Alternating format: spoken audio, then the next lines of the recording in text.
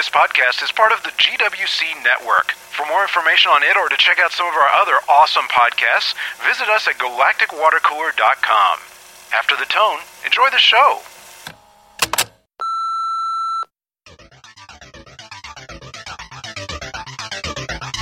This is FitSmart podcast number 29, recorded September 30th, 2012. Welcome back, everybody. Welcome back. Hopefully everyone's having as nice a weather we had these last couple days. It's rain all day yesterday. It was nice. You know, that's a new one for me. I always had been sort of like, well, if it's raining, I don't want to do anything outside. Right. And, it wasn't really like raining. It was kind of sprinkling. Just sprinkling, yeah. Light rain. Yep. And I'm like, man, it's my run time this morning. I feel like running. And I started looking around. I'm like, well, what if this really is going to get hurt? You know, I'm like, well, it's not pouring, so my shoes aren't going to get screwed up. That would be a problem. Right. And my Garmin, thankfully, the watch is, I swim with it, so it's not going to be a problem. And the Body Bug's not going to get trashed. I actually swam 2 laps with the Body Bug one time. And oops. Yeah. Oh, well, let it dry.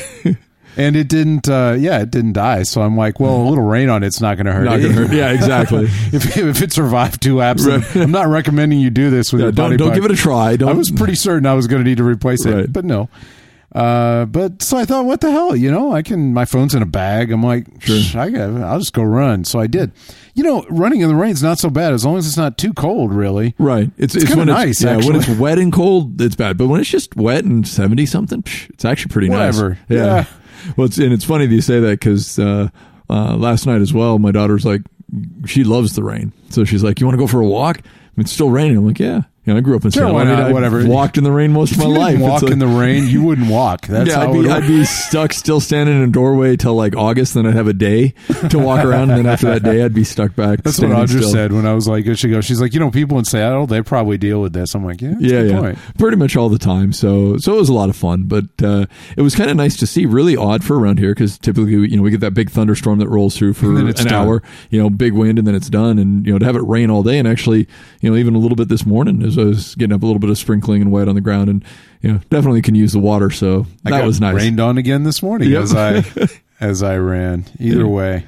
So I got wet riding the motorcycle into work today too. So everyone's like, "Oh, you took a chance on the weather and hoped it'd be good." I was like, "No, it was wet when I came in. If it's wet when I go home, I don't care." I felt like riding. Yeah, that's how it is. It's only water. Made me remember riding in Seattle. So I'm like, "Oh, look, I used to do this all the time." Yeah, I'm kind of a weenie. I don't know about the bike, riding the bike. Because there's I don't know. There's not a lot of tread on the tire. Right. It's pretty small. Yeah. I don't know. Well, at least on the motorcycle, I got a fender on the front and the back. Yeah. Where on the bicycle, all that water's getting just sprayed up on you. Yeah, I don't know about that. That's not a lot of fun. I wouldn't avoid it light sprinkling, I guess. But if it was raining, I don't know. I might think about that just because I don't know. We'll see. We'll see what happens. See how bad when it rains when I really want to ride. Yeah, exactly. We'll find out. How bad do I really want to ride? Exactly. Always almost bad enough to do it anyway. That's usually how it works. Yeah, and once you're out there and you get wet to a certain point, you don't get any wetter. So you're like, oh, well. Honestly, when I run fast for me, I'm not saying this is fast, but fast for me, I'm going to get wet anyway. Yeah, exactly. So it really doesn't matter. I'm going to soak through whatever I'm wearing. So if it rains on me a little, that's not getting wet isn't really the factor. It's like, it doesn't bother me that much. So, but, well, I know you'd been thinking about a couple things. Yeah, this week. I did. I had a couple of things that occurred to me. One, and this is kind of funny because this is one of those things that when you first think about it, it's kind of like, well, duh, Right. Yeah, of course. But when you really sit down and think about it, it sort of explains a whole lot of things about making changes to your body through diet and exercise. Right. Which is that, I think we tend to get into this kind of mode of thinking, I do anyway, and I wonder if other people do as well, where you think, okay, I'm doing this and I get this result, and you sort of just plug them together directly in your mind. Right. And then it becomes a bit frustrating when you don't necessarily get the result you want, or you get the result you want, but it comes in an unsteady manner.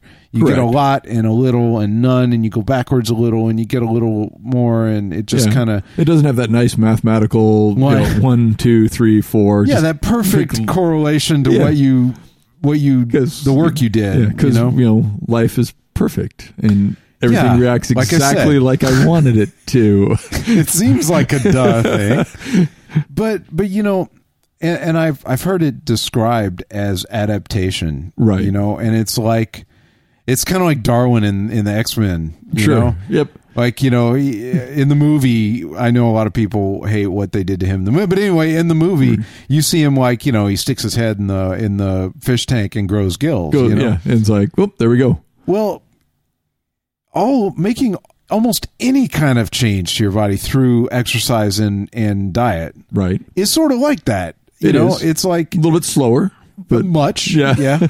Sadly, no X-Men superpowers, right. But it's like, instead of it really being this direct connection, like I had kind of imagined, that I do this work and then this thing happens, it's more like, from what I understand, essentially your body wants to survive. Correct. And it adapts to survive. Right. It's the Darwin joke, Yes.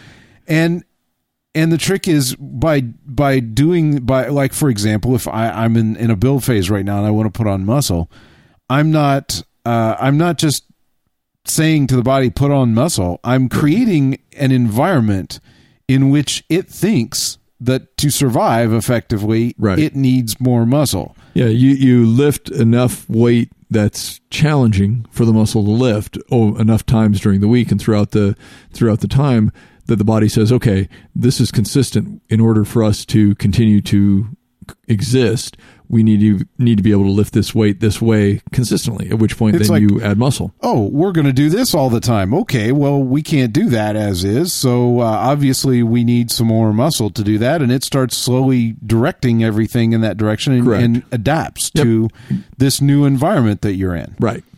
And same thing with wanting to learn to run. It's like...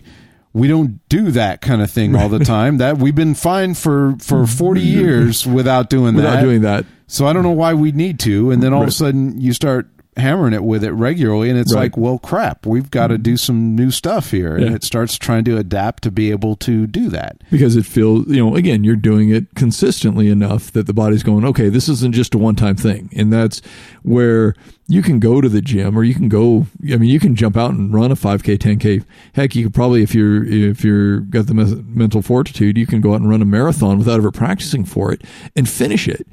You're going to be hurting the next day or two or week, but again, it's not one of those ones that then your body's going to suddenly go, okay, now I'm a marathon runner, and you're going to be able to run marathons all the time. You build up to it, and that's where that adaptation comes in. Yeah, and that's sort of, once I accepted that. Same thing with weight loss too, I'd like to say. I mean, I'm talking about these performance building things. Sure. But when it comes down to it, it's the same with weight loss. You're creating an environment in which your body thinks that to survive correctly, it needs less fat. Right. So it's going to get rid of that fat and shed it and adapt itself to be more successful in this new environment. Correct. Now, you may be cheating and crafting that environment very carefully to trick it into doing something that you want it to do that maybe isn't really necessary for survival. Right. But that's your business. Exactly. That's the brain's little secret. It doesn't have to tell the body. That's right. And once I started thinking about it that way, a whole lot of things started clicking into place for me, Sure. Like I realized that we talked about early on in the podcast series here, we talked about the idea of there really isn't a path. It's not like a 1, 2, 3 ordered step thing that you do these things and then you get what you want. Correct. Instead, it's more of like if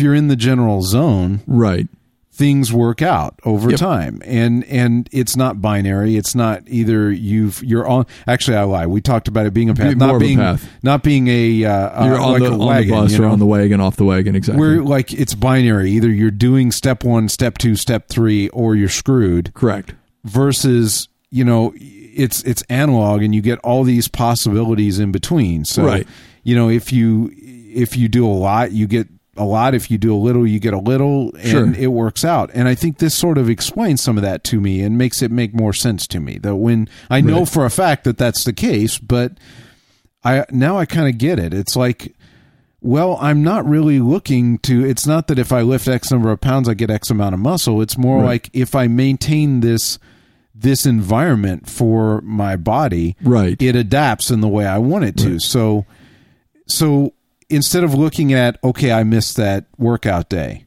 Sure. Instead of thinking, well, that means I didn't move the 26,000 pounds I was going to move during that hour and 15-minute session. Right. So I'm screwed. Instead, it's like, what does that do to this overall environment? Well, if I'm consistent otherwise, not a hell of a lot. Really not a lot. Yeah, exactly. You know, if I'm not consistent overall of it, then I might not be getting that much anyway. Sure. Even if I did make this session. Right. Yeah, it's like, I made this session, but I missed the next 6. It's like, or I'm not managing enough of it to create an overall environment, you know? Right. And that's it too, is like if focusing really heavy on one thing and just beating the crap out of this one thing and not building the rest of the environment, if the environment's not there, the adaptation doesn't occur and you don't get what you want, you know? Well, and that's where if you put too much emphasis on any one thing, too much on lifting, too much on cardio, too much on eating, you can get changes, you can make changes, but there's, again, the body's going to adapt. So if you eat at a deficit for long enough, your body is going to lose weight and eventually adapt to live at that deficit, which then means all progress stops. And if you decide, okay, I don't like eating this little, and you start eating more, well, the body's going to readapt to eating more, which means it's going to add more weight back on. And so you want to have that balance. And oftentimes what happens is, going too far on one rather than the other, just going to be, I'm going to do all cardio, or I'm going to do all diet, or I'm going to do all weights. Right. You get that balance. And it's, when you're talking about staying in the zone, we're hitting the right. So maybe this week, I didn't lift as much as I normally do, but I still had my eating down and I still had my cardio down. That's really not going to affect me that, adversely that much at that point. I'm still going to be moving right. If these changes become long-term, then yeah, they will. Oh, sure.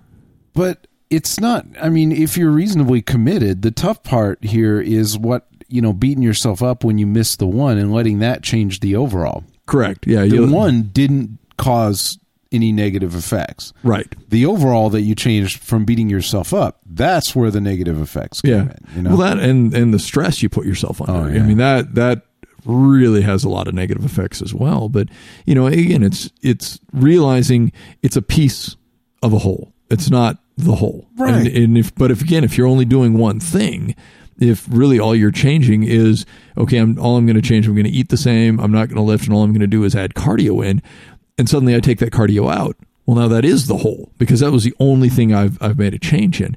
And that's why it's a lot easier to make smaller changes in multiple places.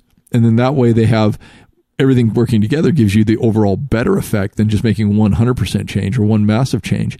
And also, conversely, if you miss one of them or don't quite get it as much as you thought, it has less of a singular effect on the whole that you're trying to accomplish. Yeah, and the example for me these last couple of weeks has been that once I'm in school now. Right.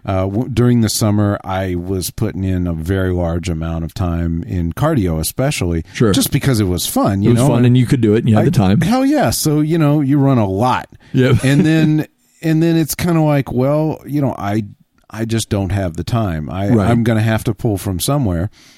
And at first I started worrying, and I caught myself thinking, well, if I can't do the whole 10K that I was going to do, then I don't want to wait. Yeah. That's the sound of lose right there. Right. And I'm like, okay, let's think about this. I'm really trying to craft this environment. So how do I get that environment the best that I can with what I got? Exactly. And so on. And I'm like, okay, well, number one, I'll just run shorter, but I'll put intervals in and other things to get lots of benefit out of it. Right. I'll make sure that I do a couple of full faster runs that get me some serious burn in. Right. Push it a little bit harder. Yeah. I looked at positioning the off days to get the most out of them. Makes so sense. and Right. to get the most out of the on days too. So like, for example, if on a day where I know that I'm going to be on campus most of the day, walking around, meaning that I'm going to walk at least a couple of miles on campus, because sure. I park out in the boonies anyway. Why not? The space is always open. Damn right. Yeah, I park out. Not anymore, man. That's sad. Uh-oh. But yeah, I park out in the boonies and I walk around, and I in between class, I got a little time. I walk around some and stuff like Right. that. So I'm going to get probably 300 or 400 calories extra burn in a day, just to kind Just of moving around the quantify it. campus. Sure. So okay, well, we're going to make that an off day. Right. Because I'm kind of getting a little freebie Oh, anyway. sure. Yeah, so exactly. Why stack it up, Why overdo it, and why not use that? Yeah, use it to, normally I would just stack them up, but what the hell? I don't have that to give. So Right. I made that an off and it worked out fine. It turned out I got what I wanted anyway, Exactly. The other thing that it really made me think a lot about was the relative inconsistency of results. Right. Once we get a taste of the crack of success, we start to expect it in regular increments. Oh, definitely. And in past build phases, for example, just to use me as an example, because that's all I got. In past build phases, I've gotten out of control on them, which is easy to do. Oh, sure. You're eating a lot. You're eating at a surplus. All you got to do is screw up a little, and start going a little more. You'll pack it on. Right. So usually at the end, I kind of blow it, and so we started watching it real closely. We actually did weigh measures every 2 weeks. Every 2 weeks, yep. And checked it as we go. And it's funny, for the first 3-4 weeks, huge increases. Oh, yeah. Yep. And then 6 weeks of nothing. Right. It was literally nothing. Nothing. It was same body fat percent, same lean body mass, same body fat, and you're just like, wait a minute, what's going on? You got to understand, we're talking on the low end 15 hours a week, on the high end 25. Something's got to change. You're 4,000 or 5,000 calories a day. Right. Something's got to happen here. And what's funny is that the one now, it's on track. Back to moving again. Yeah, the trick is that adaptation is like a middle step. Right. And it's not always consistent. And we don't understand exactly what makes it perfectly consistent. Sure. So even if we could manage everything super closely, it still might shift more or less in a given period. Right. And when I'm on that direct connection again, where it's like, well, I did the work. Where's my cookie? A plus B equals C. Yeah. Where's my C? It doesn't work that way. It's sort of more like step 3 profit. But it works. Yes, it does.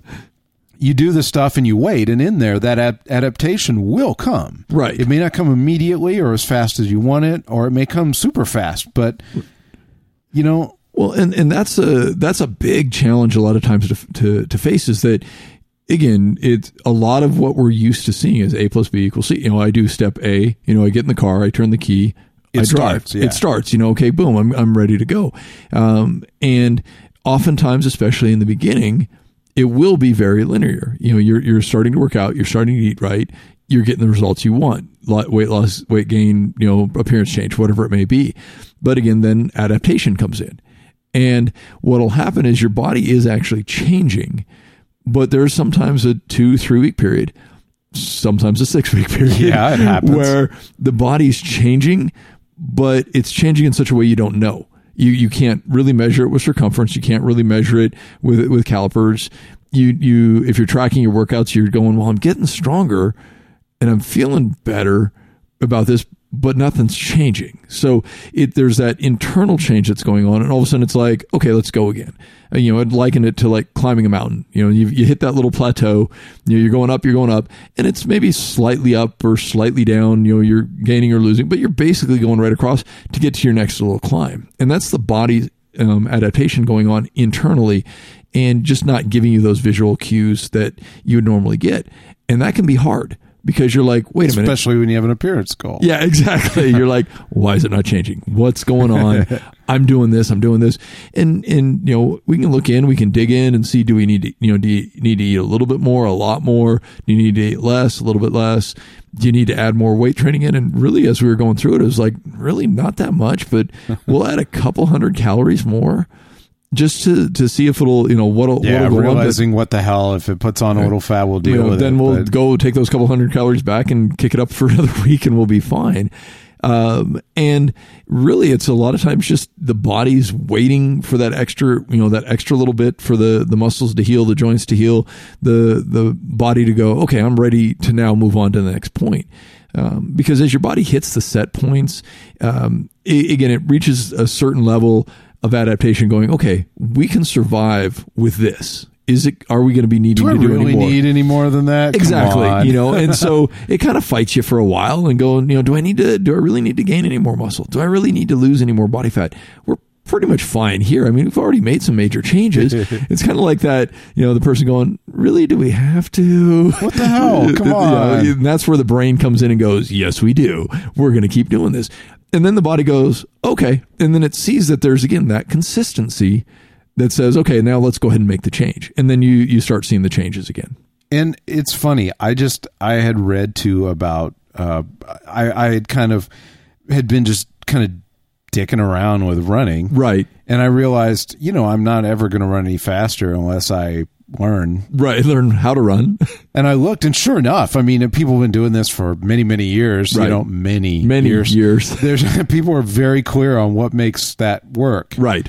And it's a much simpler problem than a lot of the other kinds of, like lifting, for example. Oh, sure. I mean, there are many complex questions with that and right. to make it work. With this, it's like everybody knows how it works, and here's what you do. This is what you do. It's pretty well lined out. Do that and wait. Yep. And no kidding, it works. Yep. Give it time. I mean, it doesn't make any sense. It's like, well, I don't understand. I have never done this, but now look, if I go do it, I can do it. And right. It's kind of a funny thing, especially with running like that, is when you're training to run a marathon, you're getting used to putting in the distance, putting in the time, conditioning your joints and your body and your lungs to do it. All of a sudden, we're going for a long run. We got a 6-mile run today. All of a sudden, a couple months later, we got a long run. We got an 18-mile run today. It doesn't sound as bad. But, that 6-mile run sounded horrible. The 18-mile, you're like, it's only an 18-mile this weekend. It's like, wait a minute, what happened? Because again, the body will adapt to it. Well, that's where I first heard it described that way. Right. And I just thought that was really cool. The idea of, hey, look, you can go beat the crap out of yourself trying to run faster and faster just all the time. Right. And not only will you not run faster, you will beat the crap out of yourself doing it. Yeah, exactly. And then, on the other hand, if you follow the plan and just wait, right, the adaptation comes, and you will get what you want. All of a sudden, you're like, oh wait, I'm running faster. That applies to a whole lot of things. Yes, it does. When it comes to this, it was the same with weight loss. Hold it in the zone. Right. It was the same with building muscle. It's the same with learning to run. It's probably the same with damn near everything. A friend of mine said it best. Fitness isn't really about quick results. Fitness is about adaptation. Wait, and it will come. It will come. It's about consistency. Consistency is more important than a big push, right? Or that what numbers were on the side of those weights you lifted today, exactly, or any of that thing. Yeah, because that stuff. I don't. We were joking about this earlier too. Is the muscles don't look and go, oh, okay, you just added another 25-pound plate. We'll grow now.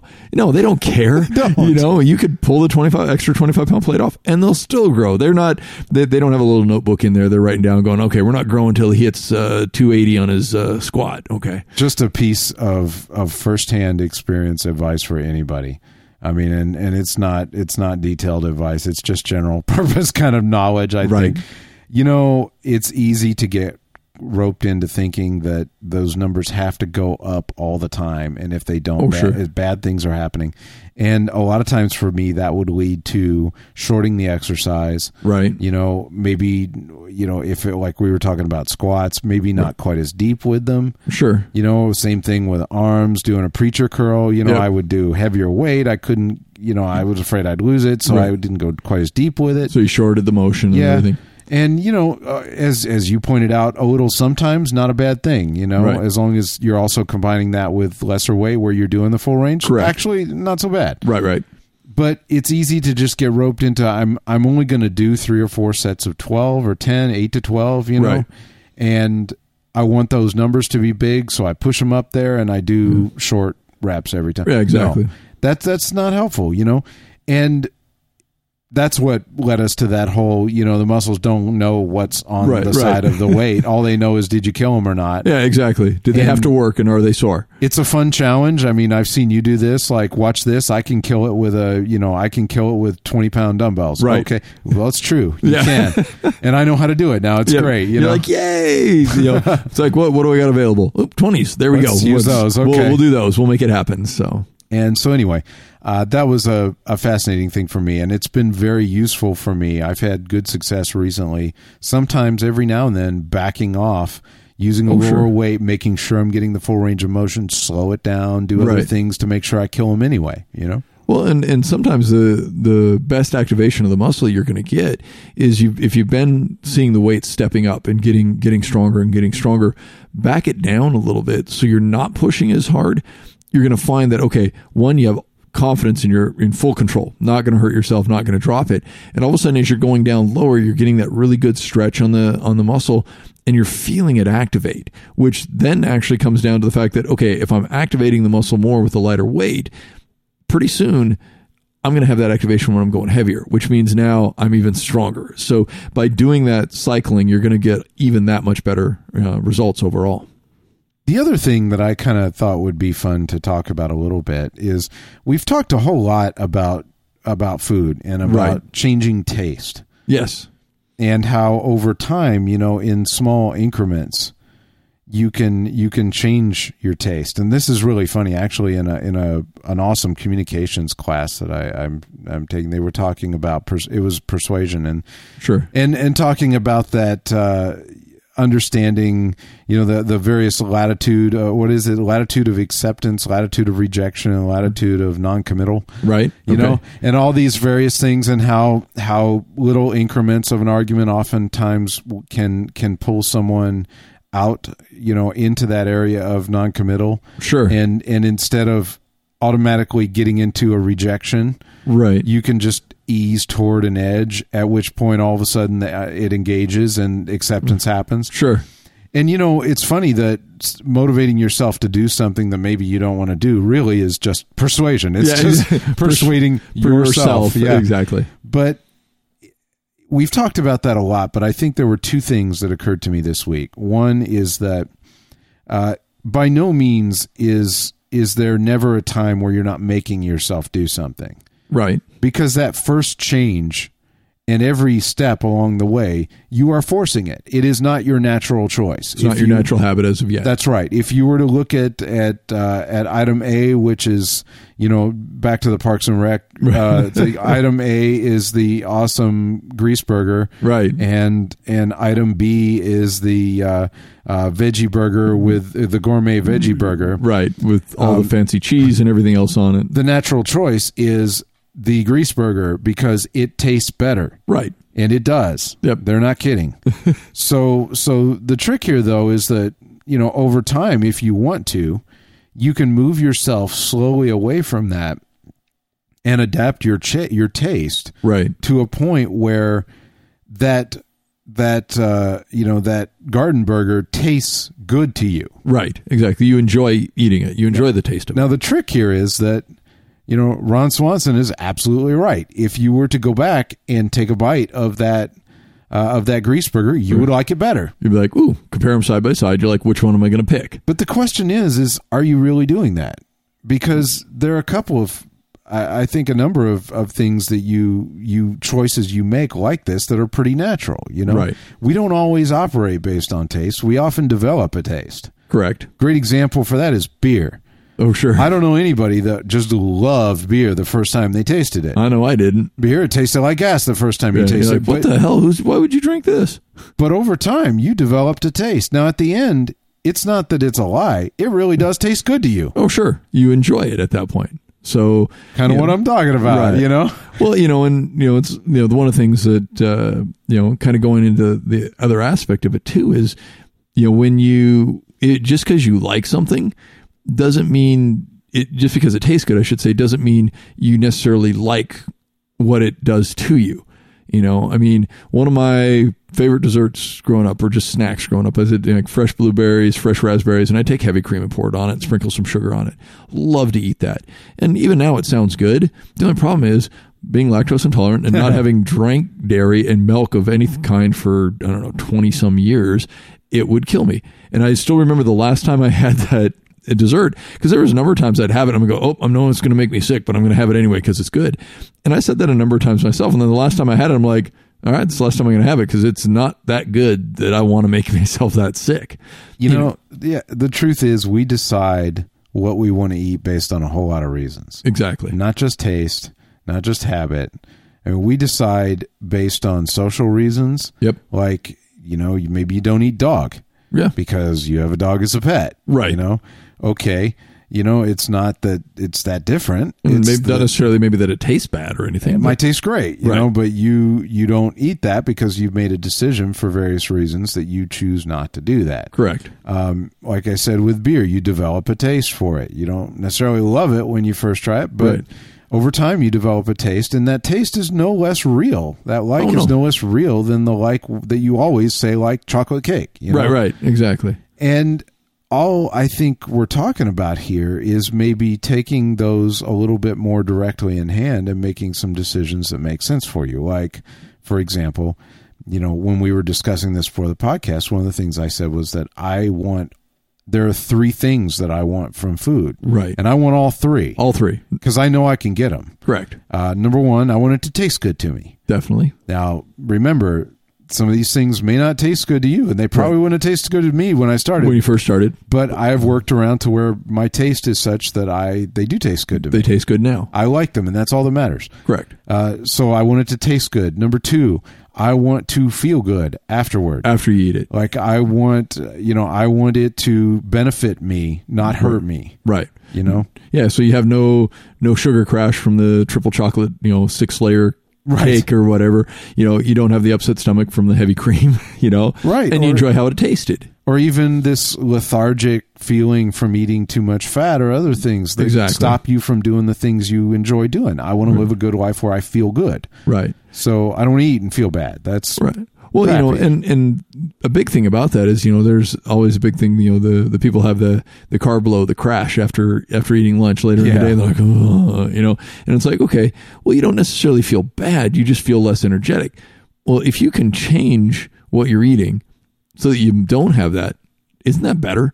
I know. I mean, it's just, and you can make slight changes. People think it's absurd that I'll eat 6 or 8 meals a day, but you know what? I'm not hungry. Yeah. I'm never hungry. You're not starving. You're not crashing. If I'm hungry, that's bad. Yeah. You're like, wait, something's wrong. I missed. You're like, oh shoot, what time is it? And, should I be hungry again? Yeah. I don't understand. Why do I need to wait till I'm hungry before I eat? What's going on? Yeah. I don't, and by the same token, if you plan it out and you know what you're going to burn, there's no reason to use hunger as the judge for, I should eat now.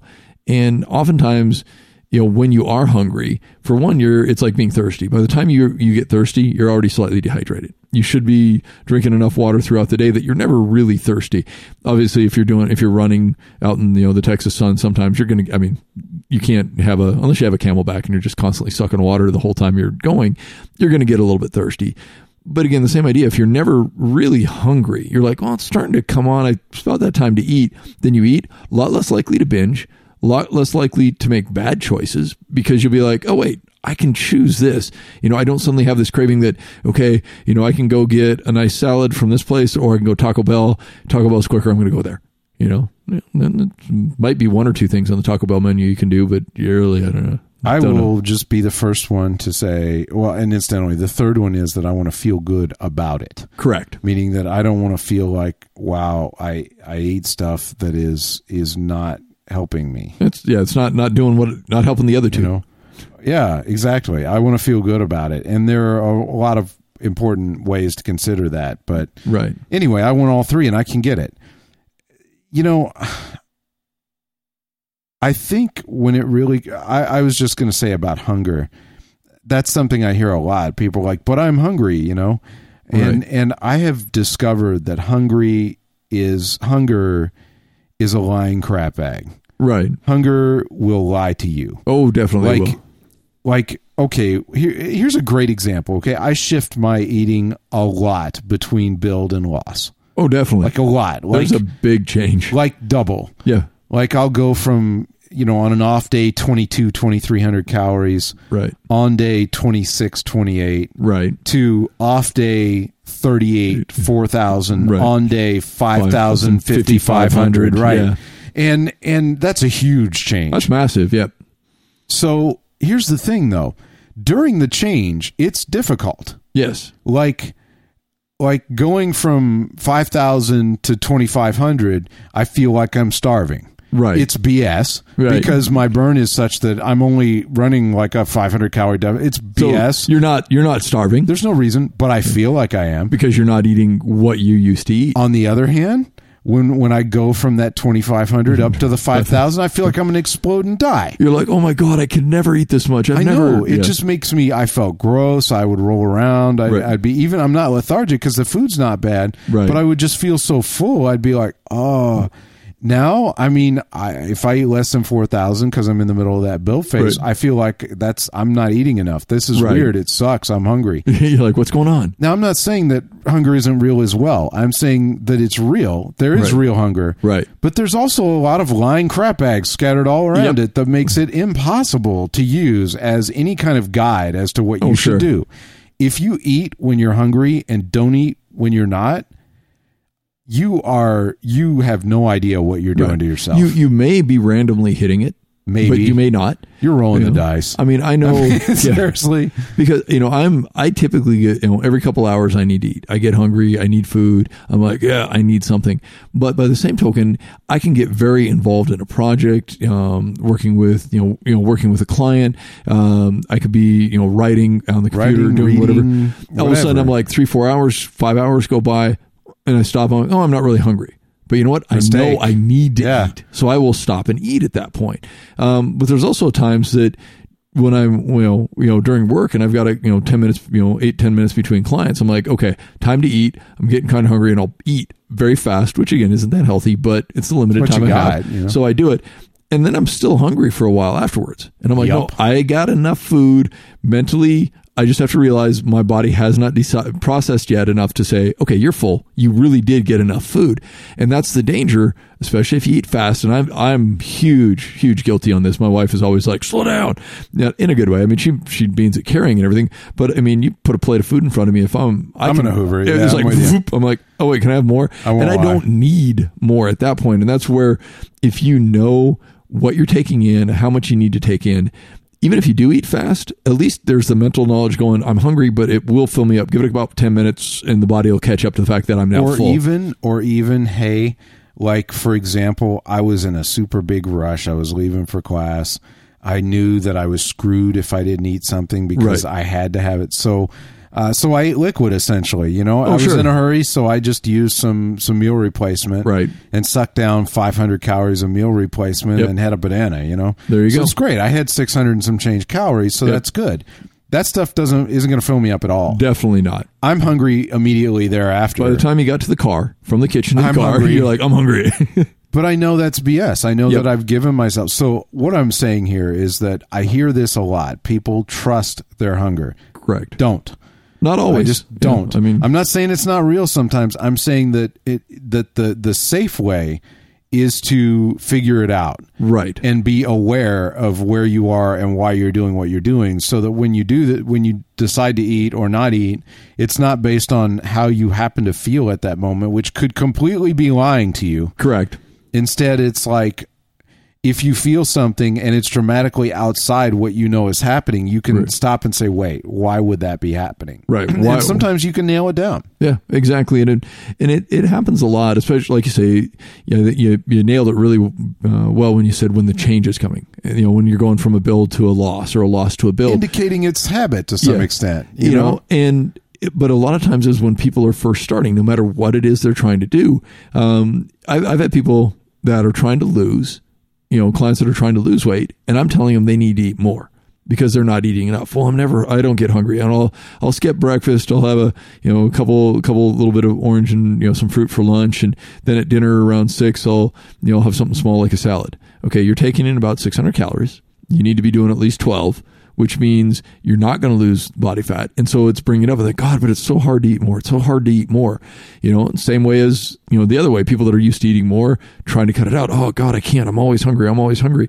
and that hunger, again, is lying to you a lot of times, because not to say that you're not hungry. Yeah, I'm just saying your body you can't doesn't use it to need interpret whether you should eat or not to reach a certain goal. You know, and it is challenging, but once you start figuring out, okay, you know, I want to burn 2,500, 2,800 calories a day. So I'm going to eat 2,000 or 2,200 or whatever it may be.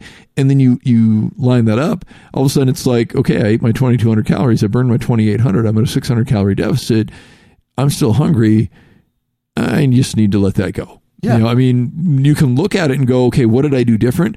Well, maybe for dinner I had oatmeal, or I had, a couple of bananas, something that wasn't necessarily as filling, or you drank a meal replacement shake.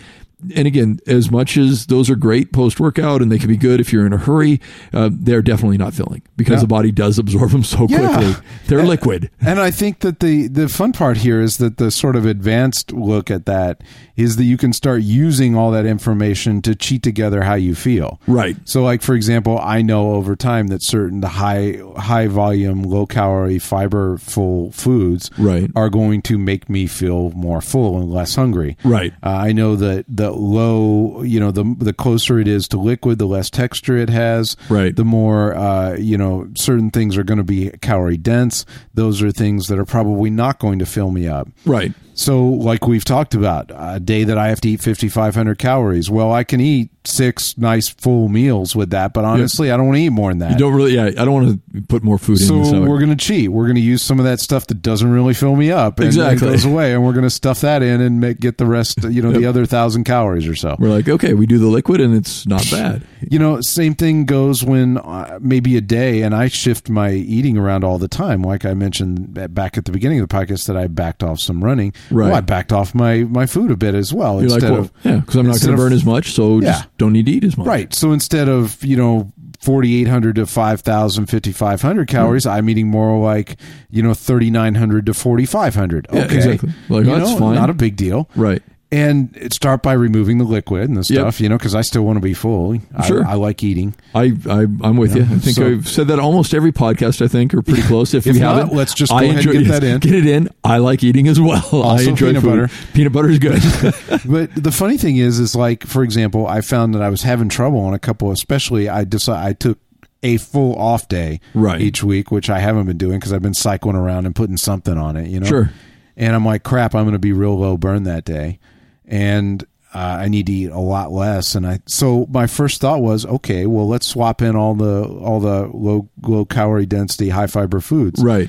Things that I did was like I would have 2 tubs of Greek yogurt. Sure. Well, I took one of those out and put 2 apples in place of it. Oh, nice. And it's great. Sure. Way more full. Yeah. By the way, you can eat 2 or 3 apples, couple hundred calories. Right. Will make you explode. Oh my God. It's so full. Especially, I don't know if you've seen those Honey Crisps that they had for making caramel apples. Oh, the big ones? Yeah. That are like the size of your head. Yeah. They're, you're like, all right, you're trying to bite into them, but you can't. You have to I cut them up. Yeah. Because you can't get your mouth open wide enough to bite them. Yeah. Those are I good. would eat one of those and 2 small ones. Right. Which makes a bowl piled full of apple. Right. It's like, I want to say it's 210 calories or something. Yeah. Nothing. Which part of dinner is great for me. Oh yeah, I almost couldn't eat it all. It was great. It was totally me. So and that's a good feeling when you're like, I can't eat all this, or it's going to be hard, but I have to and it's good for me. There's that. You're getting all of those benefits. I mean, it's getting you the results you want. It tastes good. I'm going to feel good. Yep. I'm happy. It's getting me what I want. Right. I think manipulating that, like I said, is that advanced level where you look at it and you say, not just, I don't trust my hunger. I'm not going to work off that. I'm going to be smart about it. And I'll use the hunger as a data input. Oh, sure. Whatever I feel, okay, well, we'll think about that. But I'm not going to just blindly follow it. Right. But then the next step is identifying those things that affect it and then manipulating them to feel the way you want to feel. Right. So if I feel hungry, for example, on a day when I'm eating 3,800 calories. Sure. Okay, that's BS, first of all. You're like, that's a lot of calories. I do not need to be hungry. I shouldn't be hungry. Exactly. Second of all, I mean, that's still a 500 or 600 calorie surplus, which is on purpose. No reason to be hungry.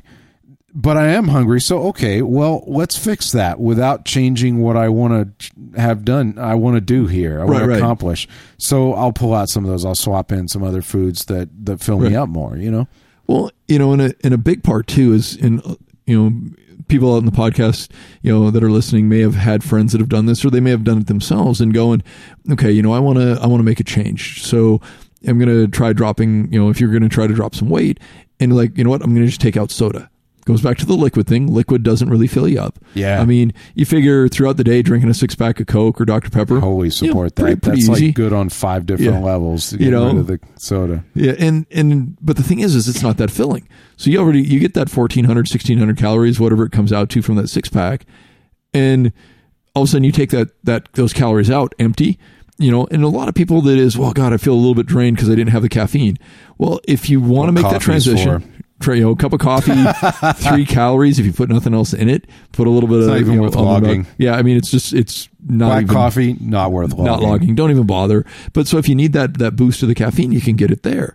But it goes down to the fact that, again, drinking that much soda, again, not realizing how many calories you're getting. Now you take that 6-pack of soda, and then you make that into whole and look at how many calories you're getting from Whole Foods and put it in that point, you're going to be stuffed, and you're not going to be able to really be taking in all those calories. So I think that's the biggest thing. I was really, I don't know if it's lucky or not when you look at it, but I've never been a fan of the taste of soda. That works in your advantage. So well, yes, except that it's way harder to not, when you have that, it's easy. If you can break yourself of that, you can pull that out. And most people lose, 300 to 1,000 calories just like just that gone. a day. Me, no, I wasn't drinking any of that. I like food, a lot of food, bad food. That's a nice rich Alfredo sauce, and all that. And I know how to make it too, so that does not help. But I guess I know I can't help but think. I was in class the other day. This is really funny. Right. And this kid had this bottle of Sprite. Okay. It was like a 20-ounce bottle of Sprite or something, right? Sure. It's not huge. It was just you know how they've gotten pretty good, and I like this a lot, about putting the actual entire contents of the bottle on the side of it in terms of, so in fairly large letters, it says how many calories are in the bottle. Yeah, exactly. As opposed to serving. It is serving, and it's 2.67 servings per. How many calories were in that bottle? No, how many? 240 something, Jesus, I think. 200. I know. I was like, I looked at that and I was like, you remember when I said a big bowl of apples size of my head? Right. Yeah. Same calories.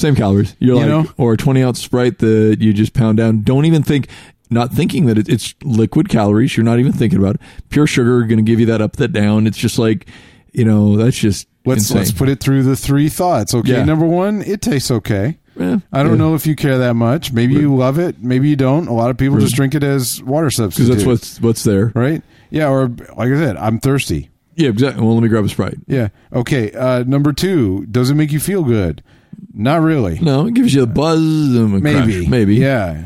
Well, Sprite doesn't have caffeine, so maybe not. You'd be amazed how many people get gas from it, right. or get that sugar crash and don't understand that they're getting that sugar crash. Right. You get tired in the afternoon. Part of it might be that, Exactly. And then number 3, do you feel good about it? Well, maybe, and that's okay. Right. But if you are looking to make a change, or you're trying to hit a goal or something, that large amount of calories probably is not going to get you toward that. And if you're looking at from a fullness point of view, you pull that 20 ounces of Sprite out and put in 20 ounces of water, same fillingness in there. But now you can have... Now you can have a bowl of apples the size of your head. Yeah. And, I know you probably don't like apples. Maybe you don't like apples right now. You like them apples? I'm sorry. Yes. Can't help it. Couldn't help it. Come on. Boom. You like them apples? Sorry. Yep. See, we're on the same page. That movie. Yep. But anyway... But you could put something else in there. I mean, that was, I think, one of the biggest motivators for me early on, was realizing that the substitution was not just like dictated to me, but rather my choice. And I could put things that I started looking at the opportunity cost, and we've talked about this, for each food, as opposed to somebody's making me, Oh, exactly. It's...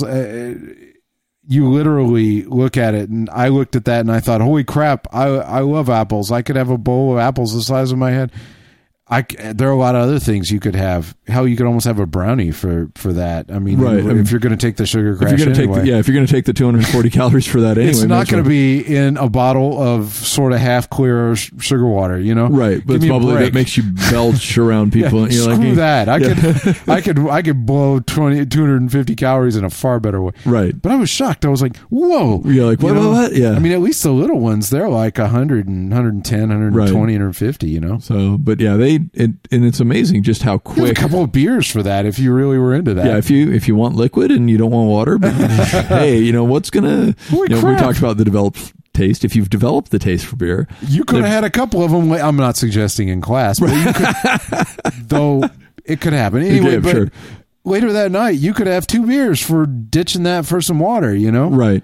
I don't know. And then when people are like, "Well, I don't like the taste of water," well, put some in it, you know. And grab some of the Mio. The new one that's out there, the Crystal Light, or there's a bunch of stuff out there that's calorie free and it doesn't taste like water. And I mean, tea, a little bit of tea if you want. I mean, I love the taste of water personally, and when I'm working out, that's really all I want to drink. But I mean, actually, I drink water fine. I used to drink this. I drink habitually around the house is extremely watered down Crystal Light fake tea. And it's a nice little change. Crystal Light raspberry tea, but it's really a glass of water with about a tenth of a glass of water, a tenth of a glass of fill it up, put some ice in it, and just color it. Yeah, like, there we go. I know it's weird. I used to drink that because I didn't like water. Right. The gym broke me of that a long time ago. I mean, you can't carry around some specialty crap in the gym. I mean, it'll break you. Yeah, exactly. I mean, you've got to like wait a minute. There's a fountain on the wall, man. Right. You know, I carry a bottle and I drink a couple of liters of water. Refill, go back. And that broke me of it. I just don't even care. I don't care if it's hot or cold or medium, or as long as it's not going to burn me or freeze me. Yep. And if I can drink it, it's water. I'm good. Right. During the day, I carry around that same bottle full of water and I drink it all day. Throughout the day. So. Yeah. But that said, at home, I have this weird habit of drinking the fake, the watered down, watered down fake tea. So I do. But it's still good. So anyway, some interesting stuff to think about. Yeah, definitely gives you some ideas to kind of put some thought around it and just, look at, what are your, what's your body, what's your routine, what adaptations are happening for you, and are they the adaptations you want? And if they're not, what do you need to do to change it? And, and then again, looking, kind of in the zone, are you getting what you want from it? Are you enjoying it? And do you feel good about it? And if you're getting all 3 of those, and it may not be the the absolute best, the grease burger that you say, oh, I love that.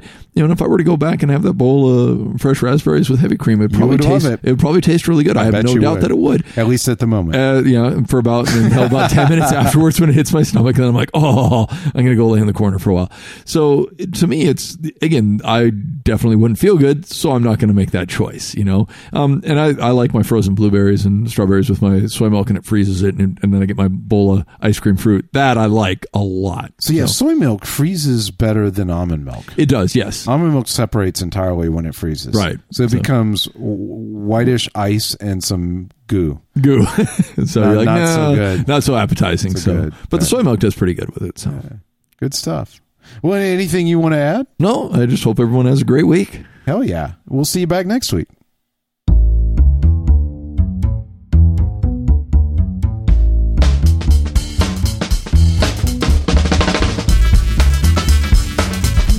From everyone here at FitSmart and GWC, thanks for listening. If you have a question for us or you just have something to add to our discussion, we'd love to hear from you. You can give us a call at 214-296-9229. Just follow the instructions there to leave us a voicemail for inclusion in a future podcast. You can find more FitSmart and some of the friendliest people and fitness geeks around on the GWC website and forum at galacticwatercooler.com.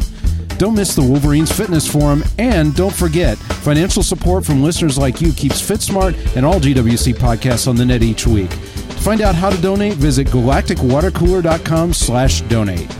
We do our best to provide you accurate and valuable information on the FitSmart podcast, but to make personal fitness decisions, you need information tailored specifically to your unique health and life situation. So talk to your doctor or other health professionals before changing your eating or activity. Finally, the opinions expressed here are solely those of the hosts and do not represent those of the podcast network or the host's employers.